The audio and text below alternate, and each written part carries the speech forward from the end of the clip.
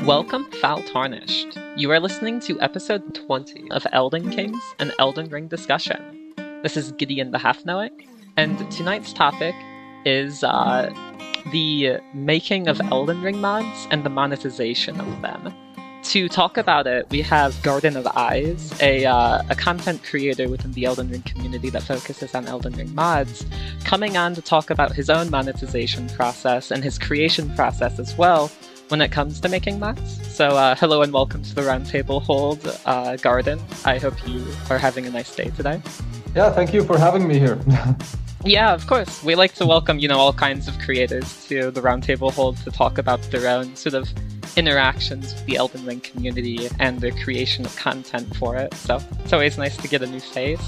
Yeah, I'm very excited, to discuss this kind of stuff. Yeah, so let's hop right into it in that case. So you make mods. I was looking through your channel and it seemed like a lot of them had to do with like these very cool looking weapon sets or new types of incantations or sorceries or spells.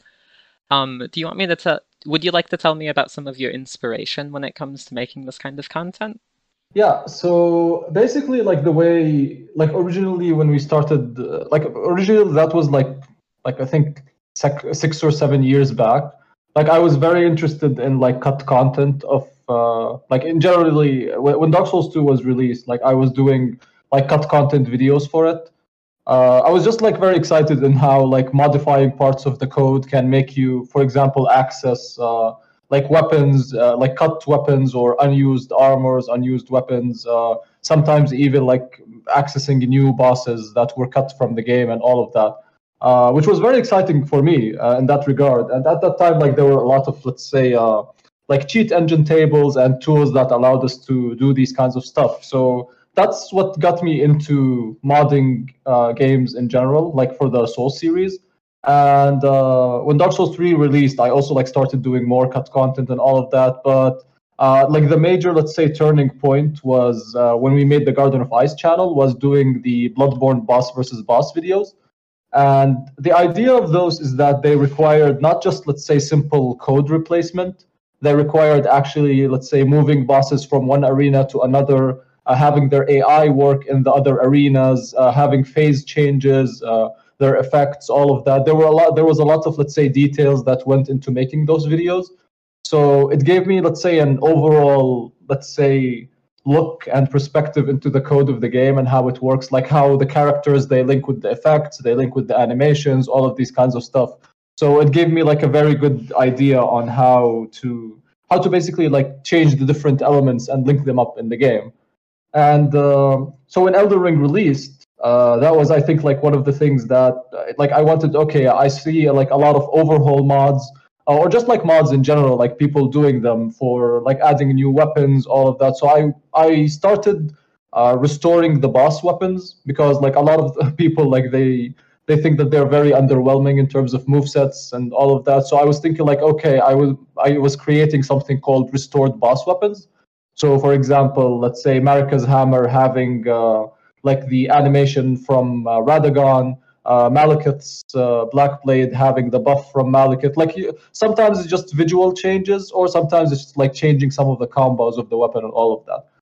And that was the start of the thing. But then afterwards, I was seeing, okay, there's a lot of potential. There's a lot of people who are interested in this kind of content. There's a lot of people that want more than just changing weapons. So that was when I thought okay, yeah, I want to start making an actual overhaul mod that doesn't just focus on weapons, but also focuses on adding new gameplay elements, new armors, and new mechanics in general for the game and all of that. And I think it just kick-started from there. I started talking to some people in the community. Some people were interested in the project, so they started joining in. Some people from other teams, like the Roaring Forge, for example, some of the people on their team, they started designing weapons specifically for the Garden of Eyes mod. And just the team kept growing, basically. And right now we're basically a full team of people who are dedicated to creating the main mod that we have is called the Garden of Eyes overhaul mod. This is the main, let's say, overhaul mod that we are working towards, which is the biggest project. but we also do like other smaller, let's say, overhaul mods that are mostly themed around other games. So, for example, we made a mod for God of War where we added weapons from God of War with new movesets and all of that. We did Harry Potter, we did the World of Warcraft, and it's just like we're trying to like basically change up the experience of the game as much as possible with these, let's say, mods that offer different experiences. But like the main major mod that we are all working towards is the Garden of Eyes mod, which is basically the big overhaul mod that we are targeting. So Okay, so it sounds like you had your start with DS2. You went through like the sort of crucible training arc with Bloodborne, where you really had to learn the game code to be able to move those bosses around. I know that like a lot of boss AI sometimes is tied to the level they're in, so I can definitely see how that might have been a challenge to really perfect. And that's sort of cool that you've culminated with the latest release, with Elden Ring. And you've even you've gathered like a team to yourself for really honing in these sort of weapon overhauls that you've gotten so good at. yeah, exactly. Because like as you said, like especially with the as you said, like some of the enemies, there are some enemies, for example, that let's say they go from phase one to phase two when you place them in any level because it's built into their AI. But some other enemies, no, it was tied to the level itself, so you had to take that into consideration, move to the other level and stuff. So these like little differences, like they made me like understand like how parts of the code works and all of that. So as you said, like it gave me a very like a good idea of getting into the stuff. And actually, Dark Souls 2 was my first like Souls game that I played. So it will always like have a special place in my heart for both being my first Souls game and my first, let's say, first Souls game that I modded, basically. So It was a first in two occasions. It was my first Souls game exactly. too, and it was sort of my first Souls game that I played modded, so I'm sort of with you to an extent. When you modded the Dark Souls 2, what kind of content did you make? I sort of remember this infamous cut content where there was a barrel, like cut content piece of armor, so that always was one of my favorite things. Yeah, so for Dark Souls 2, like it was mainly so like I started like there was like because like back then I didn't, let's say, have any experience in modding, so there were like cheat engine tables that allowed you to spawn in items that let's say didn't like you wouldn't normally have, or changing IDs of let's say characters to load other characters and stuff. And basically the things like which like I showcased were like some weapon models, some armors like the barrel one you mentioned. Like that was the main stuff that like I was showcasing in Dark Souls 2 at the time. And at that time, like I didn't like I wasn't very, let's say, aware that there was like this whole like modding community. I was actually like 14 or 15 when I started modding Dark Souls 2.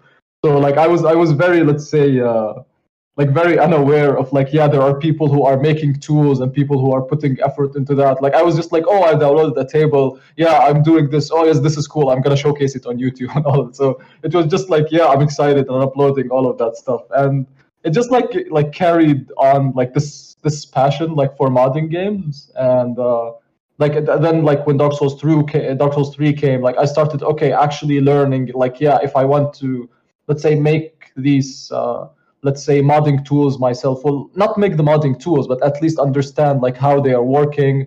And then like when uploading, for example, videos of the tools and showcasing them, like, yeah, okay, yeah, I use this tool, for example, to make this, yeah. So like that was one of the, let's say, turning points of like I think Dark Souls 3 is the one that was like I showcased like unused content and all of that, like armors, weapons, like bosses, variations, and all of that. And then like when Dark Souls 3 like started dying down, and we still didn't have like any news of Elden Ring at that time. So I thought like, okay, there was a lot of people uploading Dark Souls 3 boss versus boss and Dark Souls 2 boss versus boss videos, and I was like, okay, why not do it for Bloodborne? So I started like uploading the Bloodborne boss versus boss videos, and people just like went crazy about them.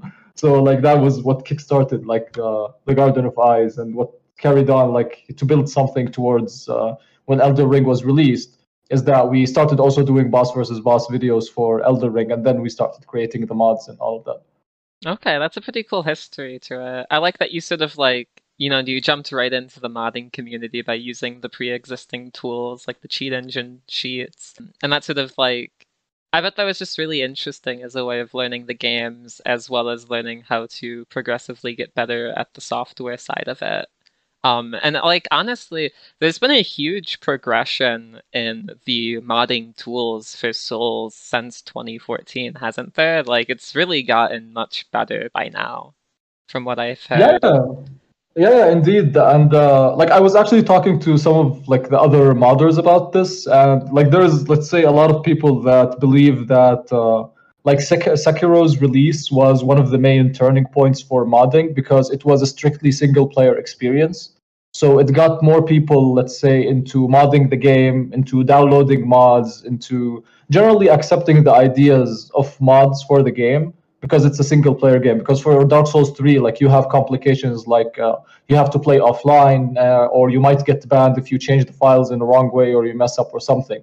So for Sekiro, it was, let's say, much more convenient. So I think like Sekiro like was a very big turning point for modding the Souls series, and it just carried on like this, like it literally snowballed. Like now with Elden Ring, it's becoming like a very great sandbox for mods. Like I honestly believe, like like how Skyrim, for example, is now like one of the biggest games. It's still alive because of people creating mods for it. So I think Elden Ring is gonna like have something very similar happening to it very soon because we have a lot of advancement in terms of the modding tools and the modding community itself, and how much effort and how much let's say dedication is being put into reverse engineering the file formats and all of these kinds of stuff. So yeah, I'm very excited to see like how the modding scene for Elden Ring is going to progress moving forward, especially after the DLC is out also, because a lot of people, let's say, they prefer like, okay, after the DLC is released, then we have the full experience of the game. So then after people finish all of that, then they want, let's say, new content, modded content, all that. So that's when people start getting more into, yeah, we want to download this mod to change up the experience as much as possible, because they probably beat the game like 5 or 6 or 10 times already. So they would want some kind of new experience. So mods are one of the main components that can deliver on these expectations, let's say. Yeah, that makes a lot of sense to me. Like those big overhaul mods can really serve to make a game that you've played, a couple times through with the same mechanics feel a lot more fresh than it once was. Yeah, definitely. I 100% agree with this, which is one of the main reasons like why I actually wanted to mod the game, because like Elden Ring is a very great game. It's a very deep game, whether in terms of story, in terms of gameplay, all of that. And expanding upon that and people experiencing more of that world is something that's one of my goals, that people can keep on playing this great of a game. Yeah, absolutely. I bet there's even like a little bit of like inspiration, so to say, from seeing how they put together the game and then just wanting to try and make your own take and like, perfect it. Not perfect it in like a sort of objective sense, but perfect it in your own subjective tastes. I think that's nice. Yeah, exactly. Because like that's the cool thing also, which is one of the things like I love about the modding scene, is because the basically how different mods, they have completely different approaches to the game. Like the Garden of Eyes has a specific approach of, let's say, in terms of content. Other mods, let's say even for Dark Souls 3. So for example, you have Arch Thrones, you have Cinders, you have the Convergence mod. Each of them like is have their own approach of doing the mod, how they are building the world, and what's the narrative they're trying to tell. So it's very nice seeing. It's like you're having different variations and different like quote unquote DLCs for the game, each with a completely different theme. So you can try this aspect, you can try this aspect, you can try this aspect. So it's very interesting having that sort of diversity in terms of playing the mods, and us, the people who are developing the mods, also bringing our own vision to the people, and actually seeing that vision alive and people actually playing the thing that you are creating. Yeah, absolutely. It's sort of interesting that you compared the game earlier to Skyrim in a way, with how in terms of how its modding community might flourish, because Fighting Cowboy, one of our earlier guests, compared it to Skyrim as well, but in terms of like the open world aspect and the replayability of the game. And honestly, I think that's very true in both statements, where Elden Ring has the versatility in its open world aspects to really appeal to replayability from everyone, as well as like inspire its own sort of mod scene, because there's just like there's a lot to build off of it, it feels like. Yeah, I think that one of the main reasons, like also Elden Ring, is sort of took all of the best aspects from all of the previous Souls games and put that in an open world game. So in terms of mechanics, in terms of bosses, in terms of general gameplay aspects, they took the best stuff from all of the games and they just mashed them together into one big game. So you could say like Elden Ring is technically the ultimate Souls experience of sorts, because even in terms of cut content from previous games, there's a lot of ideas that were in the cut content specifically for some bosses, where they sort of let's say reimagined the ideas of those cut content into actual ideas in Elden Ring. Yeah, absolutely. Even the story is rehashed. Not rehashed in a bad way, but it's like the Souls trilogy told without the same baggage of the light versus dark setting. Like, everything's been rejumbled together into, in my opinion, a very great game. Like, we even see such old concepts as the Asylum demon getting remade into the Erdtree avatar. Yeah, there's always like, let's say, these quote unquote themes that you can see.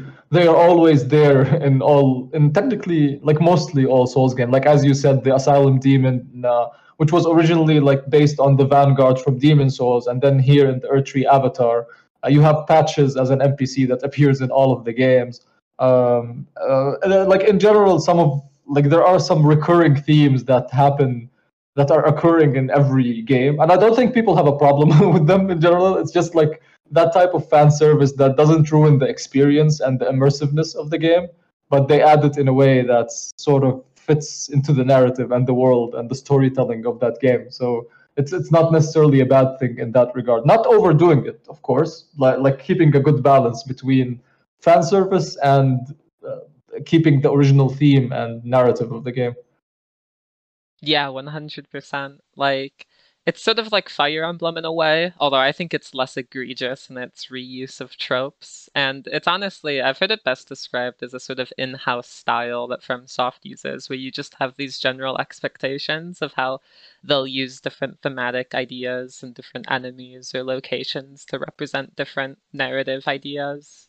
Yeah, yeah, exactly. Like I like how you like basically it's an in-house theme. Like that's literally like like it's a very accurate description of the thing that you were talking about. So Thank you. So moving on, let's talk about some of the specific mods that you've made. Like you mentioned that you were making boss weapons, so to say, and I think I remember seeing that you had made a sort of like fan weapon, like the Fell God's Greatsword, I think it was called, or like the Flame of Ruin Greatsword. yeah, so as I said, like at the start, we just started with creating or restoring boss weapons to give them, let's say, a better moveset, making them a little bit more special than other weapons in terms of that they are made from boss weapons. But when we changed the idea that, okay, yeah, we want to make an overhaul mod, we didn't want it just to be, let's say, restored weapons or reimagined weapons. We wanted to create completely new ideas. So that was when we got into contact. Like that was when we basically started building the team, and some of the people from another modding team called the Roaring Forge, like two of the members, Kaji and Luna. And Kaji is basically the like the weapon designer now for the lead designer for the Garden of Eyes, basically weapons and bosses. So we started creating completely new concepts for completely new weapons. Like as you mentioned, the Fell God Greatsword. We also created a completely new trick weapon. I think now we have around 12 completely new custom weapons. With like generally, what we try to do with the designs of the weapon is expand upon the existing theme of the game. So, for example, creating a trick weapon that was related to the Carrion, let's say, faction. There's like a lore reason surrounding that we're going to be, let's say, revealing and releasing soon in the mod with a completely new lore and narrative, like regarding explaining like why this specific weapon exists. But the idea is that we're creating new narratives. We are expanding upon the existing narratives, and that was one of the cool things. Like as I said, is that we have certain visions that we can bring into the mods, and that's the great thing about having a team as well. Because if I want to do an overhaul mod myself, I will be sort of limited in terms of the creative process and the creative, let's say, the ideation in general for the ideas of the mod. So having a team actually helping visualize these stuff, helping make these stuff, it can help enhance the experience much more, and having fresh perspective on all the different stuff. So right now we have people who are specialized in doing movesets.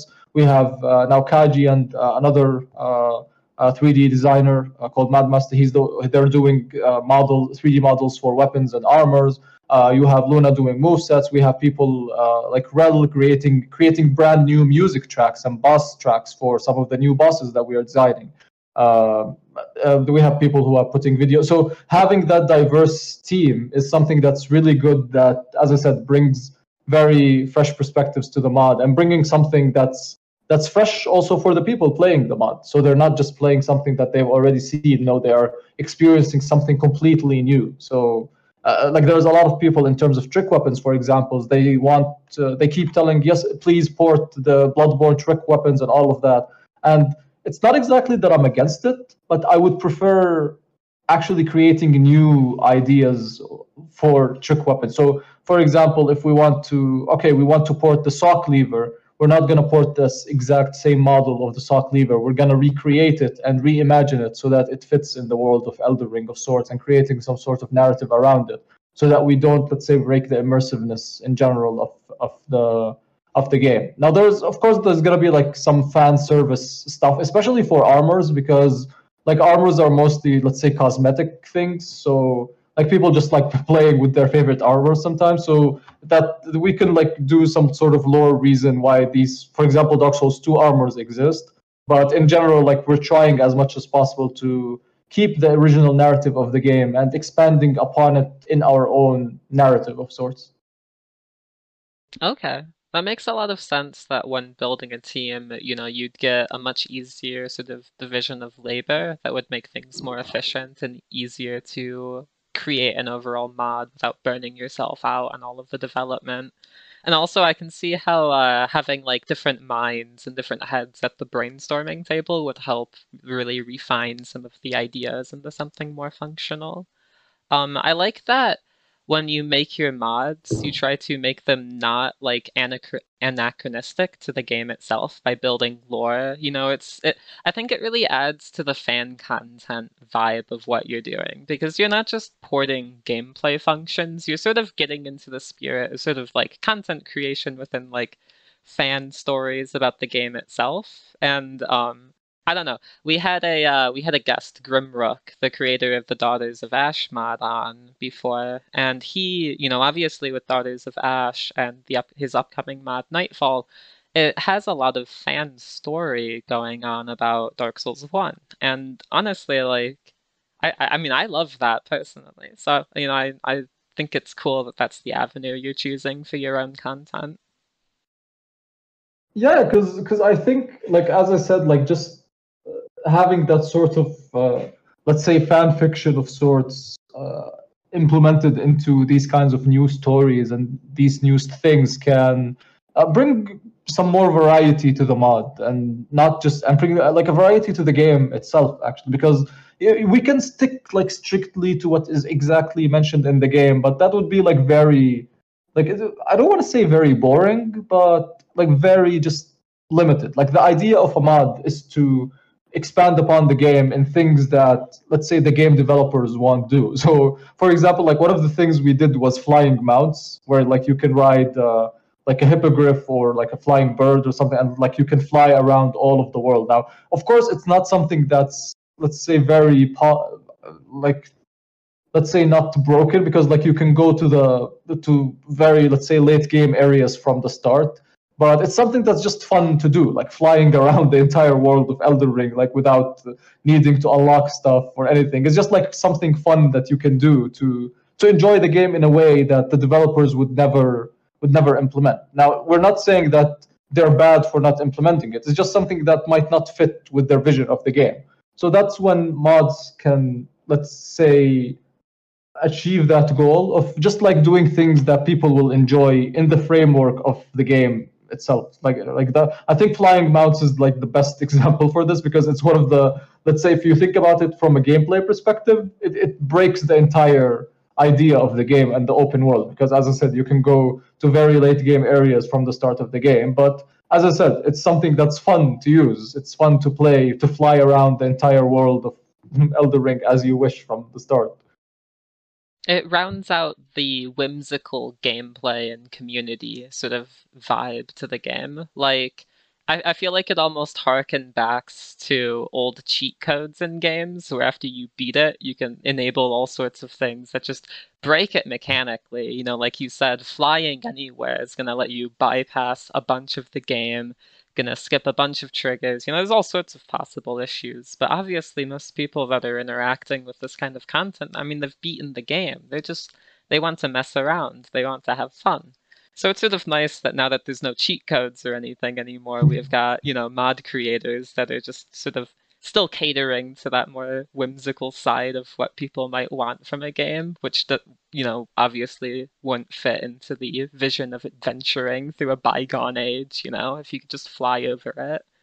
Yeah, exactly. Because, like as you said, like usually people who are playing the mods are people who have already played the game and they want some new experience to replay the game in a different way. So having these kind of small additions, like even if they are, let's say, game breaking, but they can be fun and they can use them. And then, as I said, like try another mod. Like the flying mods are available, for example, in the Harry Potter mod, so that they can use them then. And if they want a completely different experience, they can try the God of War mod, for example, which focuses on new God of War weapons and all of these kinds of stuff. If they get bored of that, they can try, like one of the mods we made is adding tanks and like jet planes to Elden Ring, and it's literally, I called the mod Elden Ring Broken AF. Like that's literally the name of the mod, because you can literally just break the entire game and just like one shot some of the bosses, but you do it while riding a tank or while flying with the jet or something. So it's just like a very fun fun way, and a very different and a very broken way of playing the game, for just like, okay, yeah, I just want to have fun, I don't care about balancing or anything, yeah, I'm gonna try out this mod.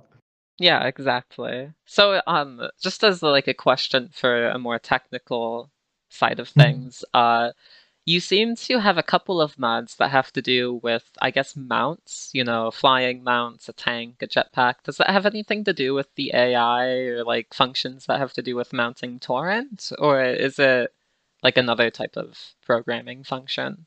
Yeah, the base of it is basically built upon like torrents function of being able to be written. Like we are basically replacing torrent with something else, but there's a lot of details that goes into it. Like as I said, the flying mouse, they had a lot of let's say changes, and having, let's say, the base with the animations, with the flying, with all of that stuff that needs to be done, let's say behind the scenes in the code, before just replacing, let's say, it's not just like simply a model replacement.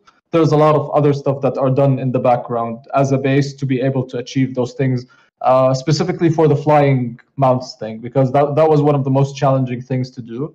But once the base was there, it was like much easier now to expand it. Like the first thing we tried was making flying brooms for the Harry Potter mod, and then we expanded it into flying hippogriffs and flying birds and all the, let's say, the different flying mounts idea. Okay, that makes sense. Did you have any trouble with like the falling death planes when you were making it? Like if you flew through them at all? Yeah, that was one of the things. But also, like that was one of the things that was, let's say, like 50% you won't die from those, let's say, death barriers.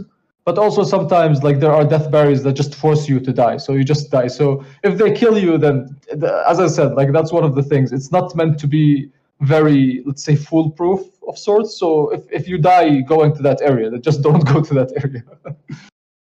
Yeah, of course. That makes sense. Okay, so for the Garden of Eyes mod, beyond the weapon overhauls, you mentioned that you had certain custom bosses that you were working on. Is this something new to working on Elden Ring itself, or have you tried that before? Now, generally, like one of the things about the Souls game is that from technically from Demon Souls, they use the same sort of techniques for the file formats and all of that. So they changed, let's say, very minimal stuff in terms of like how things are built. But of course, they are expanded for newer engines for, let's say, the Havoc engine, which is for physics and cloth and collisions and all of these kinds of, let's say, mechanics. They're of course upgraded to cater to those new technologies and all of these kinds of things. So let's say transitioning from things that we were doing in Bloodborne and Dark Souls 3 wasn't very difficult in Elden Ring because it shared basically like 90% the same base and the same techniques and the same workflow, let's say. So I wouldn't say it wasn't difficult because there was a lot of challenges also related to modding the bosses themselves. Like there's a lot of small details that can sometimes be really annoying to fix. Like just sometimes one attack like has a problem and you spend like an hour or two just like fixing why the attack is not working, and it might be just like a simple flag that you missed or something. So there's a lot of challenges that can go into like creating those new bosses. But recently, like as you said, the modding scene is expanding a lot, so the tools are becoming more advanced to edit more stuff in a much more easier manner for both creating new bosses and even creating new movesets for weapons and all that. Like I think just a month ago we got an actual tool made by a developer called the 12th Avenger, where basically right now we can actually add new movesets to the weapons, because previously we could only replace existing movesets with other movesets or replace animations with other animations. But right now we can actually create new Ashes of War, creating basically creating a new movesets. So that allowed us, for example, to easily make a trick weapon, like a custom trick weapon in Elder Ring, and also separating the movesets so that each weapon or each special weapon has its own special moveset that's not affecting the other weapons. And that would have been somewhat revolutionary in the overall process to making these new move sets, since you didn't really have to worry about changing the entire weapon class, and you could just go into more detail on what individual special weapons had, right? Yeah, definitely. Like this was one of the main, let's say, turning points in terms of modding Elden Ring, because being able to add movesets, as you said, like before, we had to worry about, okay, like this is gonna affect the other weapons. So how are we? We had to take like do special methods to actually make okay, this effect that appears on this weapon to not appear on all of the other weapons in the same class. So we had to do something special to make sure that it only plays like it plays this effect or shoots this, let's say, beam when you only have that weapon equipped. So it had a lot of things that we had to take into consideration, like behind the scenes in the code to make it work. But right now it's just like much more convenient and much more faster. And it also opened up a lot of new possibilities as well in terms of what animations and movesets we can create. That's awesome to hear. Is 12th Avenger part of your team, or is he like independent? No, he's not like part of our team, but he has like helped us a lot in terms of like, and he helped me a lot in terms of the animation stuff. Basically, understanding how the animation stuff work, how the tool, and adding new animations and stuff. I keep bugging him a lot actually. So like like every a day or two, I just like keep asking him questions, and he's very kind to like actually constantly be helping me in these. Like with my questions and my constant bothering. So That's nice that the community is so tight knit that you can have that sort of dialogue. yeah, exactly. Because like there's a lot like that. That was one of the things. Like even from the people in my team, like even the people who are, yeah, they do, for example, moveset changes and all of that. Like even, yeah, okay, I have, let's say, 4 or 5, 6 years experience in modding Souls games, but I still learn new stuff from them, and they learn new stuff from me. So it's sort of like something that's mutual beneficial for the different people, because as I said, like I learn a lot of stuff from them, they learn a lot of stuff from me, and or sometimes we just learn new stuff together and all that. So it's also like a very nice experience, like seeing, yeah, that's one of the things, like again, to come to basically like focus on it again, is the diversity in the team allows you to see new perspectives and new methods to actually deal with problems that happen, or let's say certain bugs that might appear in the mod in certain ways. Like I might have a certain imagination of how I want to fix this bug, but someone in the team has a very different weird way that works better than mine. So like we end up using that, for example. So these kinds of things and interactions also, like as I said, makes your mind just move and think more about how to solve problems and how to think about stuff. Yeah, I feel like programming in general can be a very logical process. So having a diverse perspective on it, especially on like, I feel like, reverse engineering a game to make something of it yourself can offer up a lot of different problem solving, solutions and experience. Yeah, exactly. Because usually when we are creating new mechanics, the first, let's say, thing we usually do is we try to see if there is something similar to it that was already done, whether in Elden Ring or even in previous games, and seeing, okay, like if they implemented it in this way, can we utilize that methodology that they used in order to basically just implement our own way of it. So like one of the things, for example, was the Bloodborne gun parrying. So we actually did it, I think last year, with a collaboration like with another team. Basically, the idea, we made it in a very, I don't want to say janky way, but that was technically one of the, I don't want to say the only way, but it was one way of doing things, like to get gun parrying in Elden Ring. And it was a very, like, let's say, messy and very long process to get it done. So recently, like with what I told you, like some of the advancements of the modding tools and the like reverse engineering of some files, we were able to replicate exactly in Elden Ring how Bloodborne did the gun pairing. So we were able to take a peek in the code of Bloodborne, and this is the way that they did the gun pairing, which was literally just like one line of code, and we were able to reflect that same methodology and implement it into Elden Ring, and we got a much more polished gun pairing than the one we did with the long way as well. So that advancement also helped us reflect some of the previous mechanics onto Elden Ring in a much more convenient and a much more efficient manner as well. That's awesome. I hadn't known that you had managed to port gun parrying in the Elden Ring. Does it work with like, do you have just like a new class of guns for it then? Yeah, basically we actually added like two new guns in the last update, and basically the idea is that it's technically the same as how we have it in Bloodborne, but the idea is that, for example, bosses like Radagon, to be able to successfully parry them, you have to parry them 3 times in order to get the riposte animation. So to keep it also balanced with how the gameplay of Elden Ring is, we sort of mixed the two concepts together. So if you want to get a successful riposte from gun parrying, you need to gun parry, for example, Radagon 3 times in order to get the riposte animation. Because the entirety of Bloodborne's gameplay is built around the utilization of the gun parrying mechanism. So the bosses are built in a certain way to cater for that mechanic. But Elden Ring is completely different. It doesn't have that mechanic.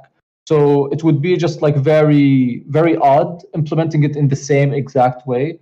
So we tried, as I said, to mix and match between the two concepts to make it something that fits into the gameplay and doesn't make it very broken and very different in that regard.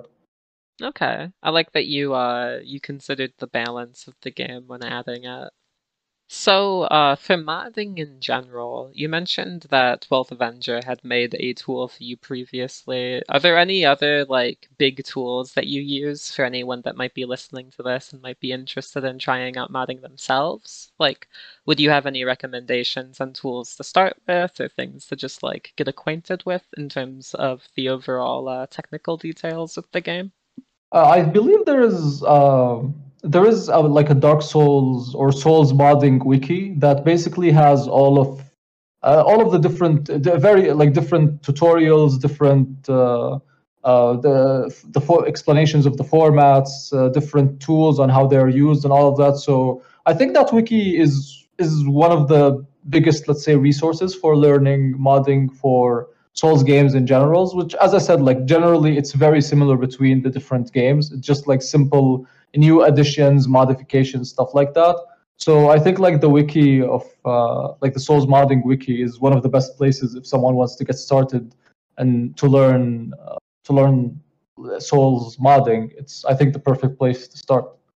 Okay, that makes sense to me. And I'll add links to that along with most of the other stuff that we've talked Yeah, about yeah, for as sure. always. Yeah. Yeah.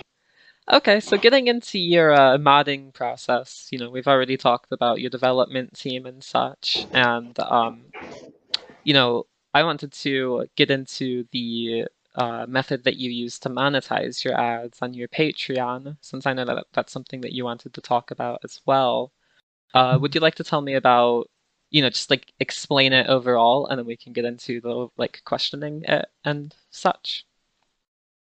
So basically, what we have is that we created a launcher for installation of mods. Because the process of installing mods can sometimes, for people, there are people that they're not very, let's say, computer savvy in a way. They just want, okay, I want to download the mod and I want to play it. They don't understand that they need, for example, to extract a program and extract files and put them in a certain folder in order to play it and all of that. So what we wanted to do is create sort of a, let's say, framework to make this, okay, yeah, they literally click on the mod, then they launch the mod. Decreasing the number of steps they need to actually experience the mods. So basically, we made this launcher which houses all of the mods that we are creating. And the idea is that we have that on Patreon for, there's basically two main reasonings behind why we have our mods as early access on Patreon. So people who support us with like in one of the tiers, which is the $5 tier, is they get early access to the mods that we are developing. So, for example, the Garden of Eyes mod, it's a very big project. It's gonna probably take a year, maybe more, to be able to, let's say, reach the playable vision that we want. That actually, yes, this is the vision that we want people to experience as the final product. But we also want people to be able to try it out while it's being developed and being part of the development process. So that was one of the things that we wanted to do, is because, like, as you said, there are different mods for Dark Souls 1 and Dark Souls 3 and even Dark Souls 2, I believe, that are being developed. But we're seeing just trailers and teasers and all of that, and we're waiting for the people to release a demo or release the final version of the mod and all of that. And that's completely fine. But for me, I believe that I want people to experience the mod as it's being developed, because in the end, it's technically a community-driven project. So having the people experience the projects as they are being developed is something that's one of, let's say, my base ideologies for creating mods. And the idea is that at the end, like once, this mod is fully complete, we're going to be releasing it for free for everyone to enjoy. Like, that's the concept. But as I said, like, we want people to try it out as it's being developed, but as early access, because it's still not the full experience. And one of the second reasons is that, like, a lot of, as I mentioned, basically we have a team of 10 people that are working on the mod, and they're technically working full-time on creating the content for the mod, creating new models, creating new music, new bosses, new ideas, new art, all of these kinds of stuff. And basically, these people, they're getting compensated like monthly for the work that they do. And I don't want to, let's say, get into specific numbers, but there are some months where, like, the expenses of the mod can range from like $1,500 to $2,000 each month. So having Patreon allows me to be able to fairly compensate the people working on the mod, and ensuring that they have a consistent way that they can get compensated for their work as well. So they can put their best work, and they can actually put, let's say, their full time and effort into actually developing the mod and producing the best product that could be produced.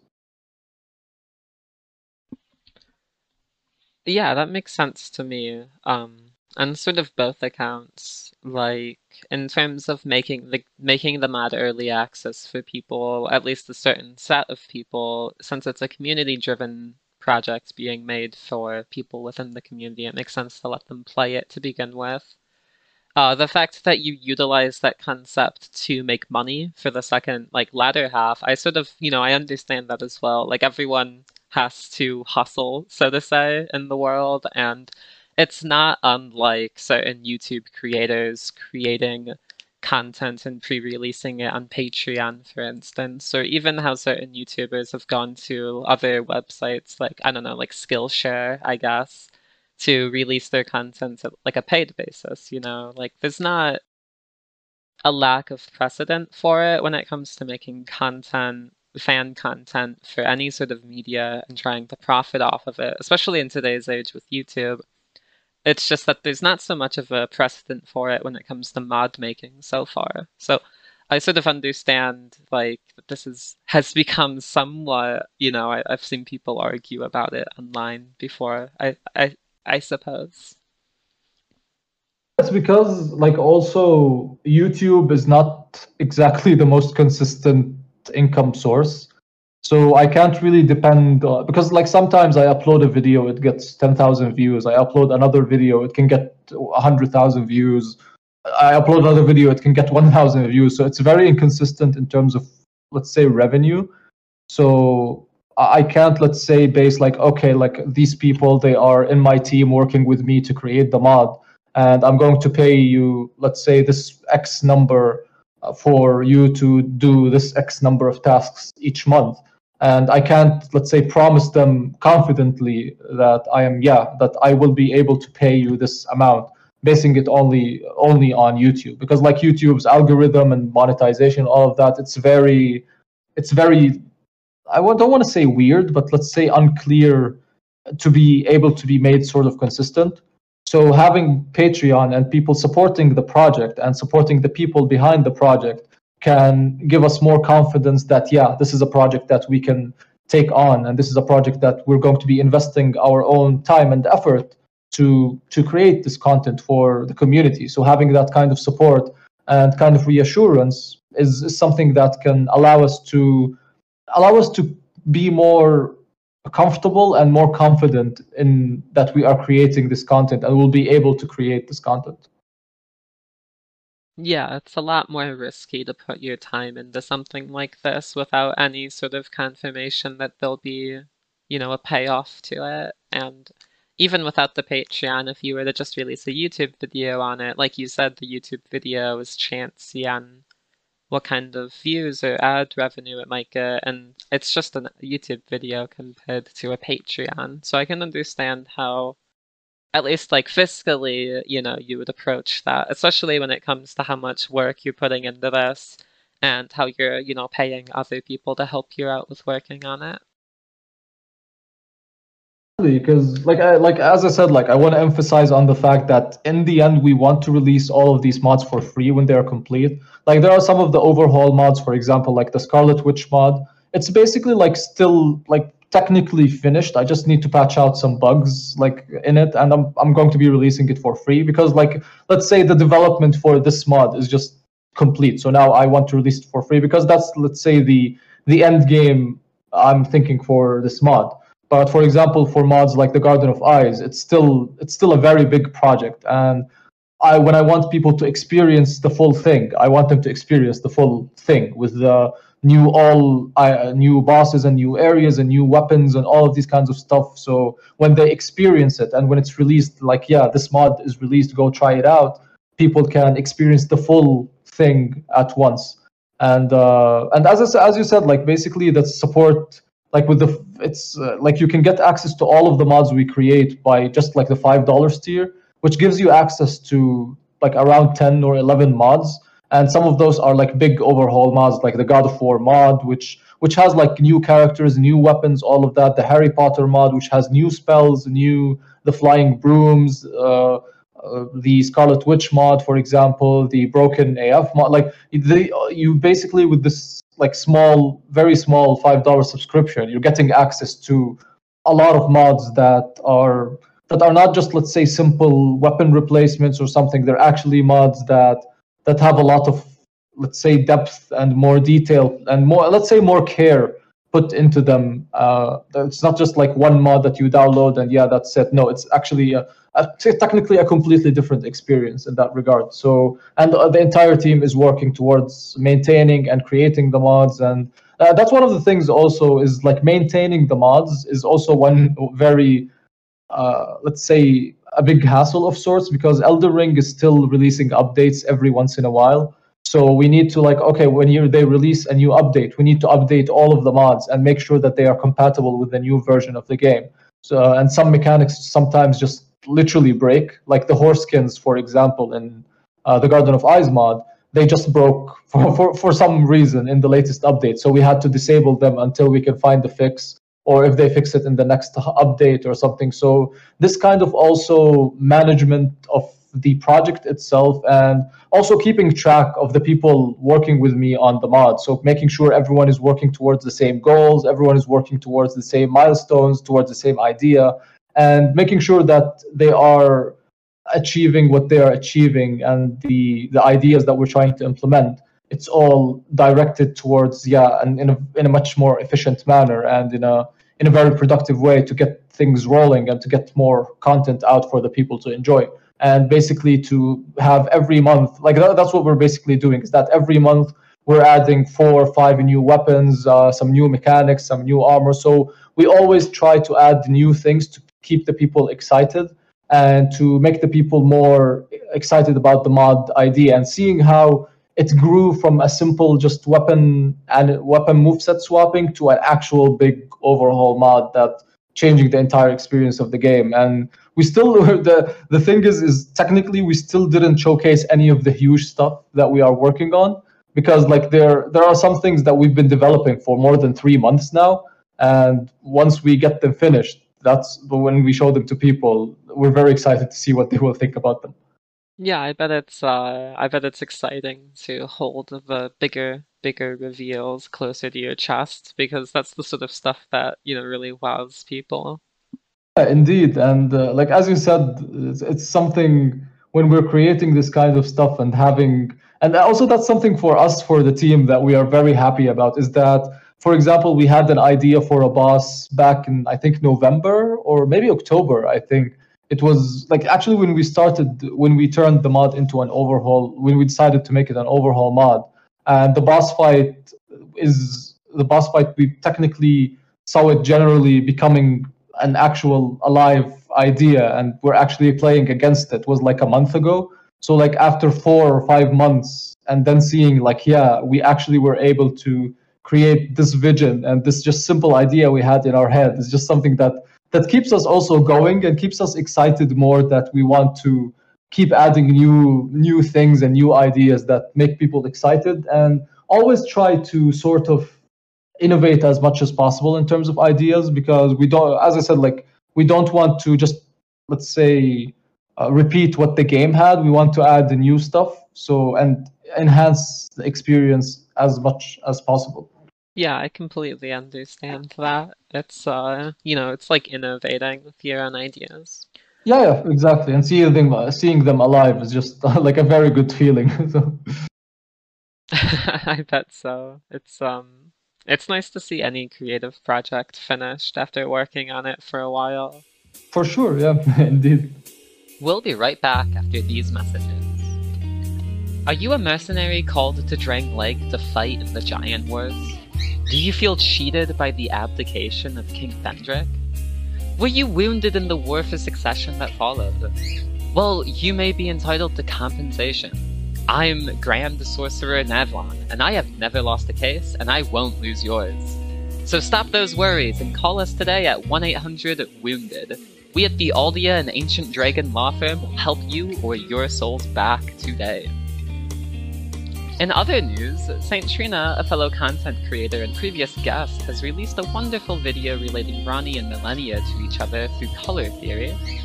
Smotown has also released his Radigan video, which is a very interesting watch overall.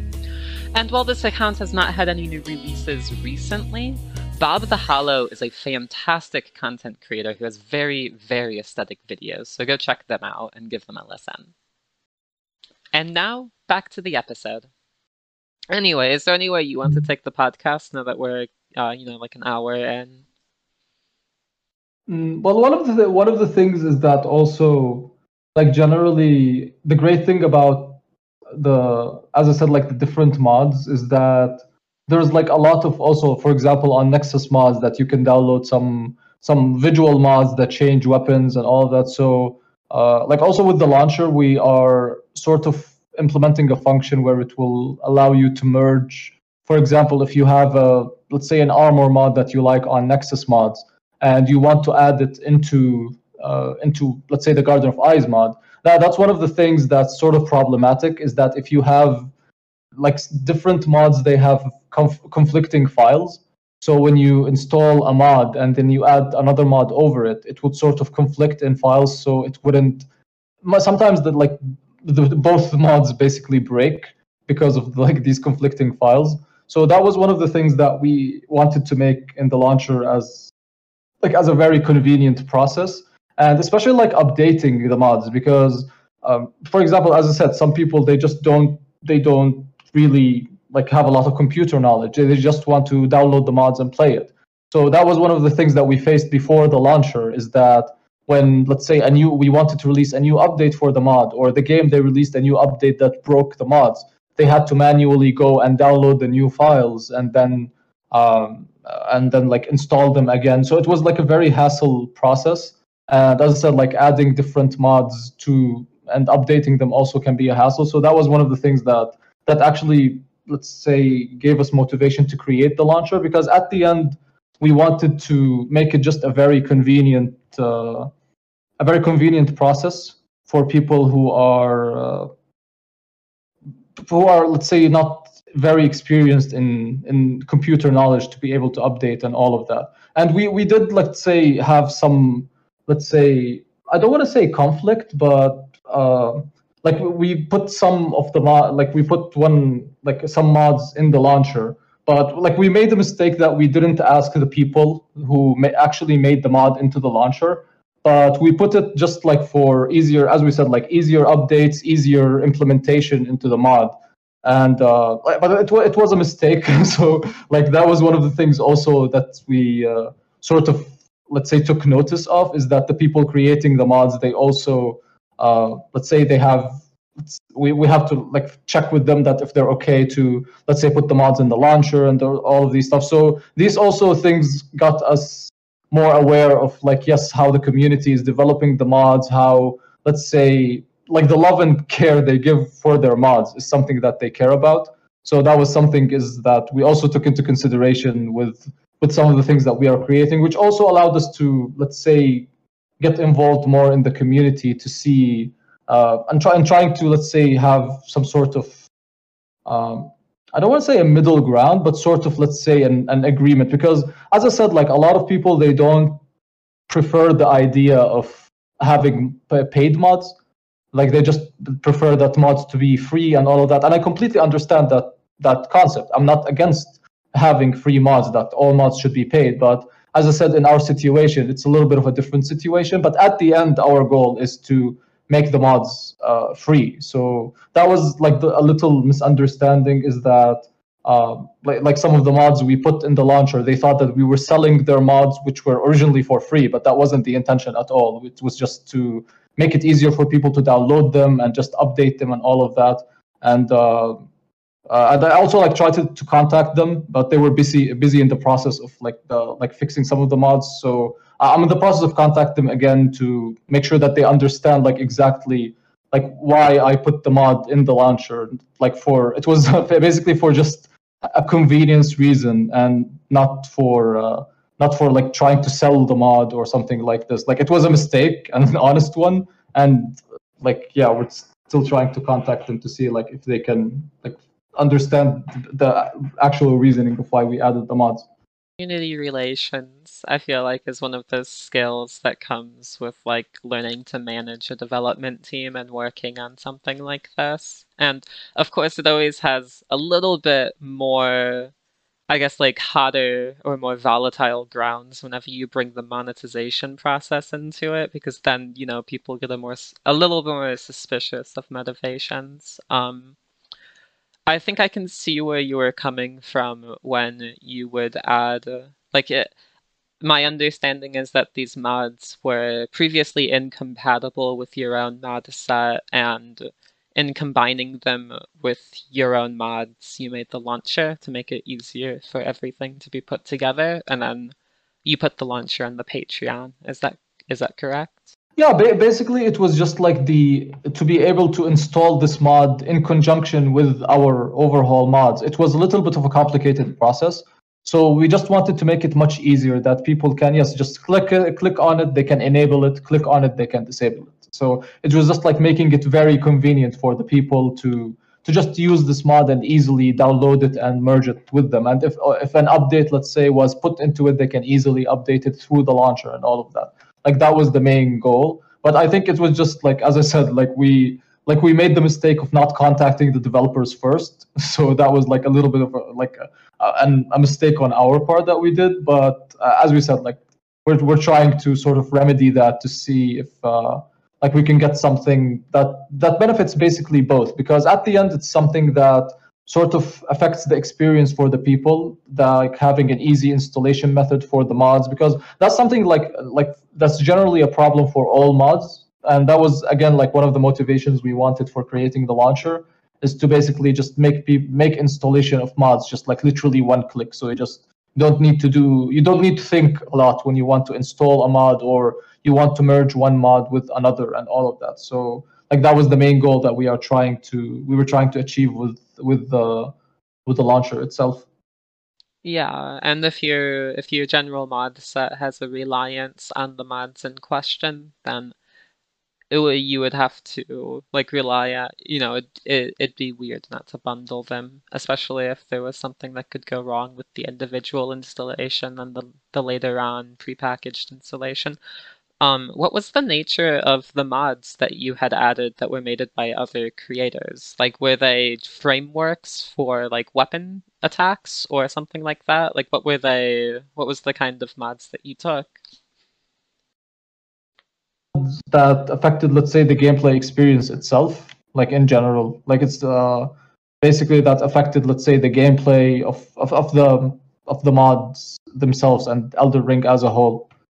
Okay.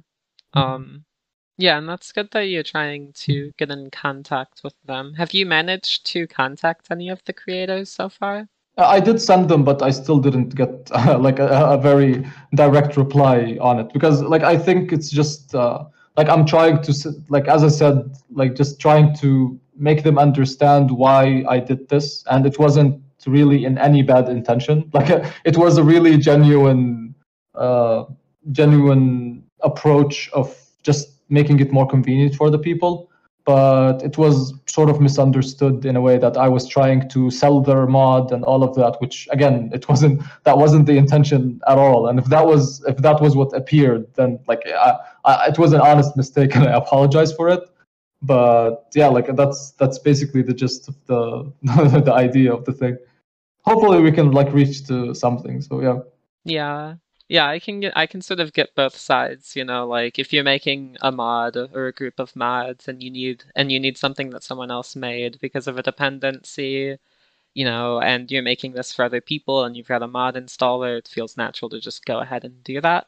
And then like, you might just like not even think to contact people. And then I can also see obviously how someone might be a little bit peeved about like, asking forgiveness rather than permission. But I hope that everything can settle out and that you can get in contact with these creators and like, you know, hash something out in a reasonable way. I hope so as well, because that was also something like as I mentioned, like at the start when like I started modding Dark Souls 2, is like when I used the cheat engine tables for like to mod the game and all of that. Like at that time, like as I said, like I was 14, I didn't exactly like understand like copyrights and that people, let's say, put effort into their work to make this kind of stuff. So like I didn't mention that this person made this table and all of that. So it was just like, as I said, like I was 14 and stupid at that time. But like moving forward, because like right now I'm in a similar position as them. I'm creating mods myself. So let's say if I see someone who is using and spreading my mods without, let's say, my permission, or claiming that they made those mods themselves, it will sort of like get me peeved about it for sure. So like understand being in the shoes of the developers themselves is also something that has basically made me understand more on like, yeah, why those people were mad or they were peeved about this, and like etc. So yeah, that's something like one of the lessons learned like when I did those mods. The problem is that some people still like until now they refer like, yeah, 8 years ago you used the tables without permission, all that. I'm like, okay, yeah, it was 8 years ago and I already apologized for it. I didn't do it intentionally. So but there's like still some people that still like, yeah, if you did this now you're doing it again and all that. I'm like, no, that's not the case. So, Yeah, I feel like that's one of those life lessons in general. A lot of people grow up surrounded by, all of the trappings of life, the way that their parents and society and everything lives. And it takes a while to settle in that all of that stuff is constructed by other humans, and that sometimes when you use something that was made by another human, it's like it has to settle in that someone made that. Like I had that with books, movies. You had that, mm. like mods and everything. Yeah, indeed. Yeah, it can be reflected into like different kinds of like media and application for sure. Yeah.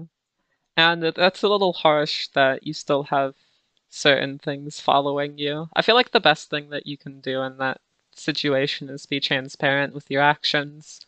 Try and be accommodating to what other people want if you've wronged them, and like just try and like obviously learn and grow as well as you can. Everyone makes mistakes.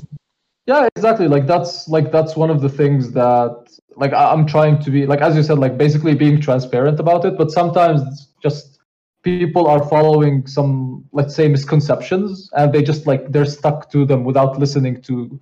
Let's say they heard this about this person. They don't even, let's say, ask like the other side about the like, is this actually like what happened or not. They just like have some sort of misconception and they just keep acting upon it. And even when explaining it to them, it just like, no, that they don't want to believe it, they believe the misconception. So it can sometimes get very tricky like interacting with some like some people in that regard. But at the end, like, I can't do nothing more than being transparent, and when I make a mistake, I apologize for it. So like that's literally like the only thing I can do. Like I can't do anything more than that. And if I can remedy it in a, let's say, in a better way or in a more way, I don't mind doing that. Especially if I like wronged someone in some regard. Like I don't mind remedying the situation. But sometimes it's just like, no, you did the mistake, and we're never gonna forgive you. Yeah, I know. I understand that completely.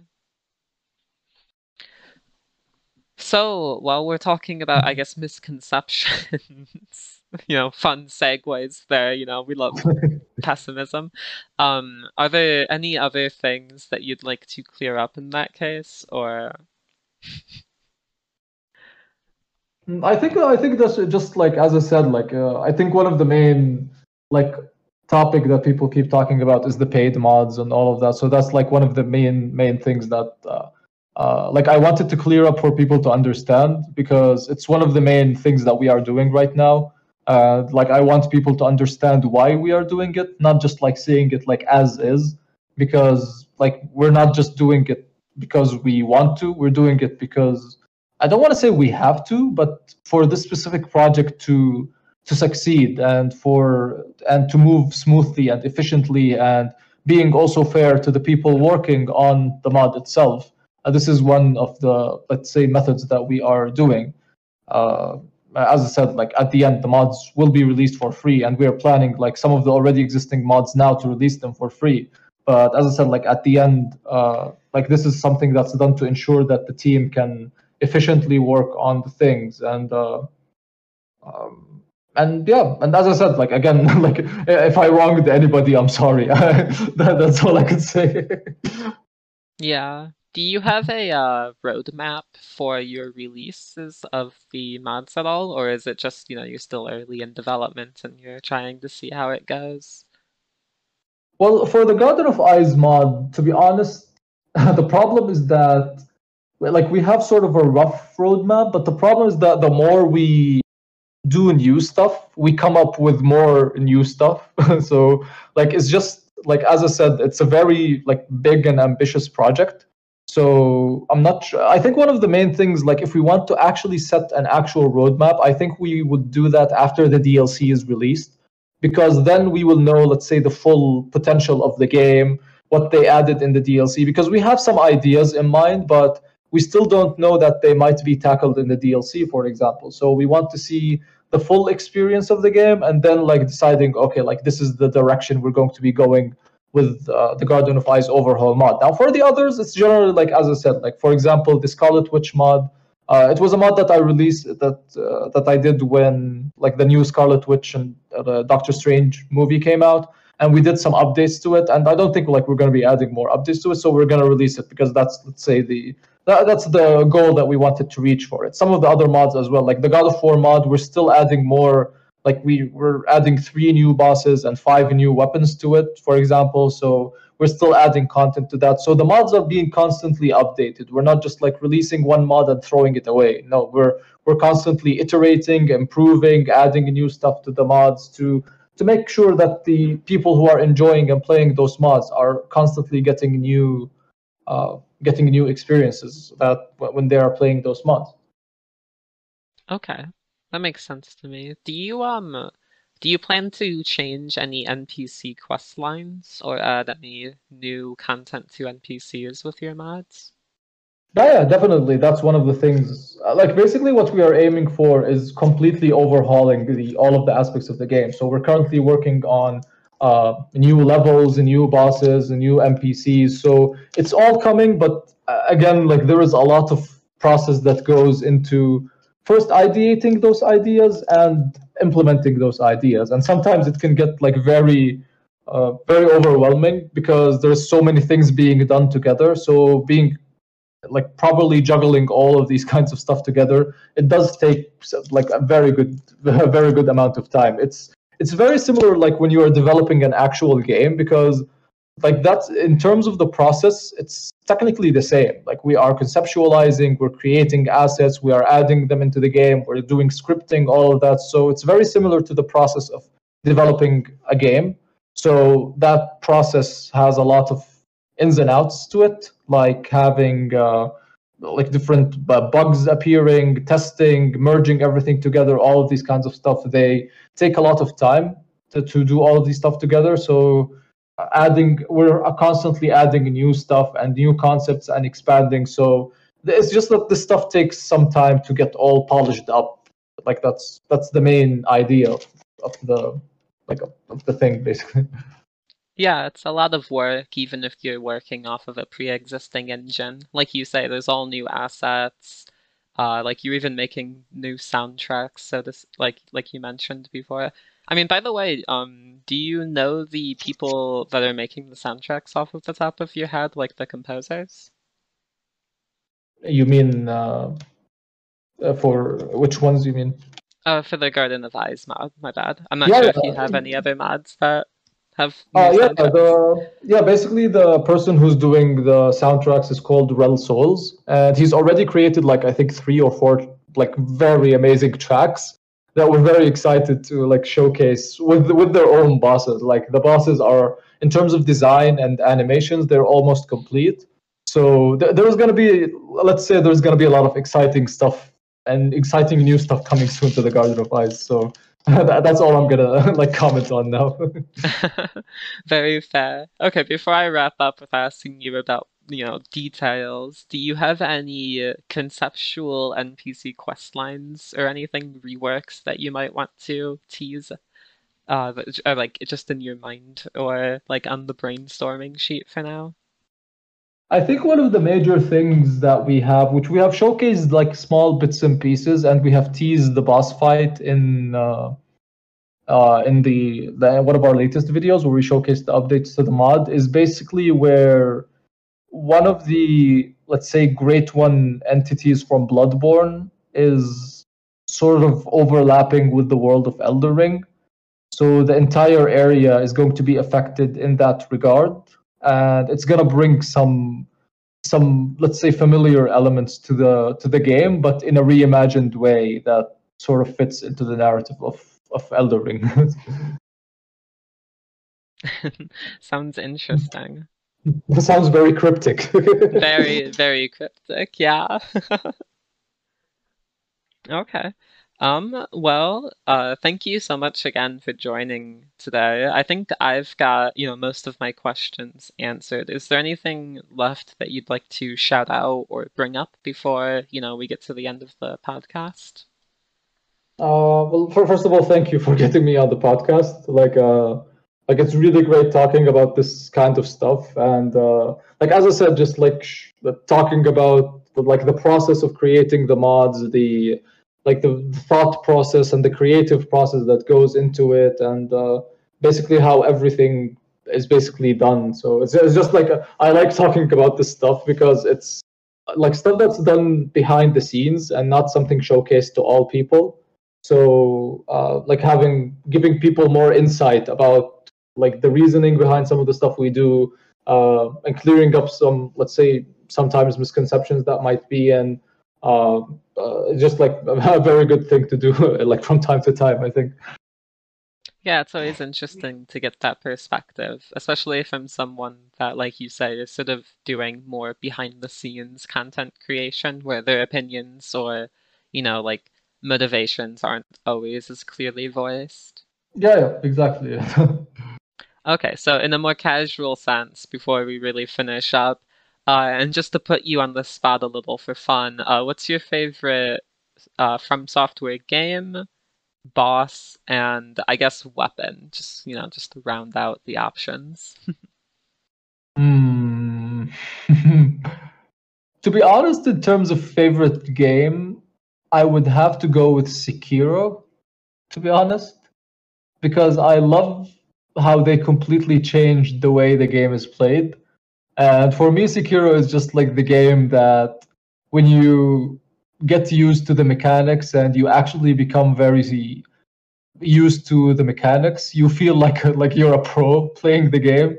And it's just like very satisfying, like doing all of the deflections and fighting the hard bosses and all of that. So I think in terms of like overall experience, I really enjoy Sekiro.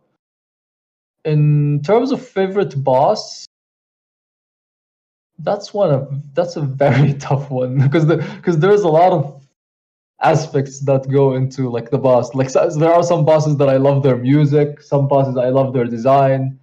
But if I would say overall, I would go with Ludwig from Bloodborne. I think he has the overall like all of the good points. He has amazing music, amazing story, amazing design.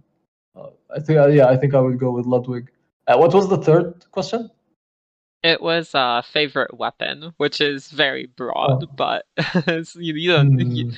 you can just like throw anything out there if it's a little bit. It might be like a very cringe answer, but I would say like the Moonlight Greatsword in all of the games. Because it's just something that's like I love how consistent and how in every game there's like a different design and different reimagination of it in every game. So that's I like how they keep reimagining it in different situation and different worlds of sorts. I mean, it's definitely a fan favorite, and maybe it's Miyazaki's favorite too if he's putting it in all of his Probably. games. Most likely, yeah. Yeah. I definitely agree with you about Sekiro as well. There's something about that game that I think is incredible. Definitely, yeah. Okay. Well, that's it. Thank you everyone that has watched this far, and thank you once again, Garden, for coming on the chat with me today. Yeah, for sure, and thank you for having me here. And that's about it. Thank you once again for listening this far. As always, I deeply appreciate the viewership. I'd also like to thank my moderators, Egeric and Mog FVB, for helping make this podcast a reality, as well as Cosmic Tail for letting me use his band's wonderful music. The next episode will host Ember Plays, a content creator who makes very creative Soulsborne tier lists and who has many insights into some of the niches in the series. And as a brief aside for another future episode, I've recently finished a charity stream with the Rage Akari for Mermaid Rights, a trans activism group in the UK, and I expect to release a bonus episode going over all the fun stuff we did, such as an entire seamless co-op playthrough, after the Ember Plays episode, so look forward to that as well. Thanks again for joining, and as always, don't you dare go hollow on me.